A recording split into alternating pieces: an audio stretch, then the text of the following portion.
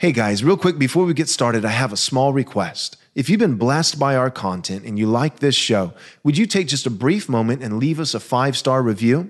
This is quite possibly the most effective thing that you can do to ensure that this content gets out to as many people as possible. Thanks.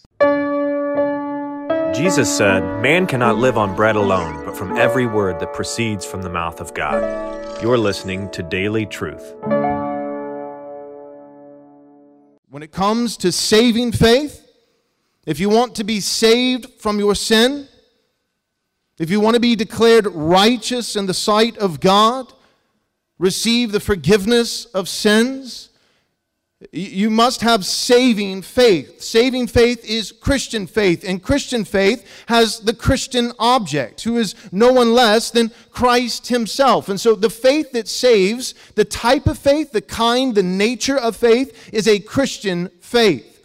And what makes Christian faith is that it has the Christian object. It has Christ as the object of faith. The one that we are trusting in is the person and work of Jesus. Now, that said, the degree of faith, the measure of faith that a person has, how strongly they believe, it matters greatly in the sight of God.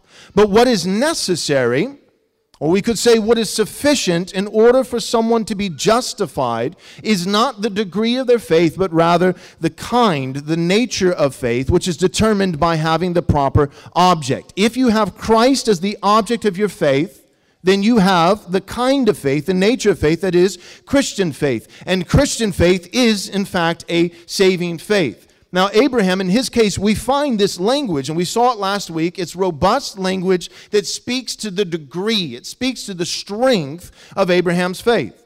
The language is that he did not waver, that no unbelief was able to make him waver. Or against all hope, Abraham hoped. He had hope in the midst of no hope. Or that Abraham was fully convinced. Have you ever had moments in your life where you wish that you were fully convinced, because in that moment you're not?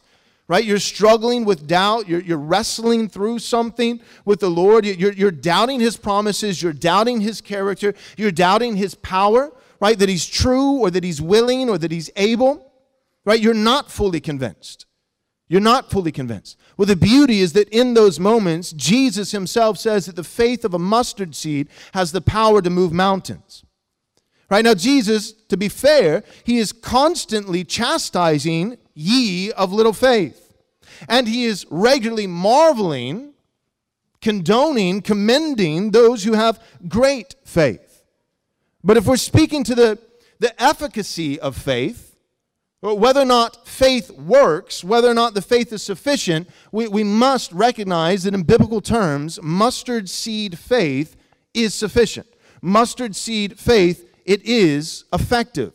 It does, in fact, work. It is saving. Thanks so much for listening, but real quick, before you go, do us a small favor, take a moment, and leave us a 5-star review if you enjoyed the show.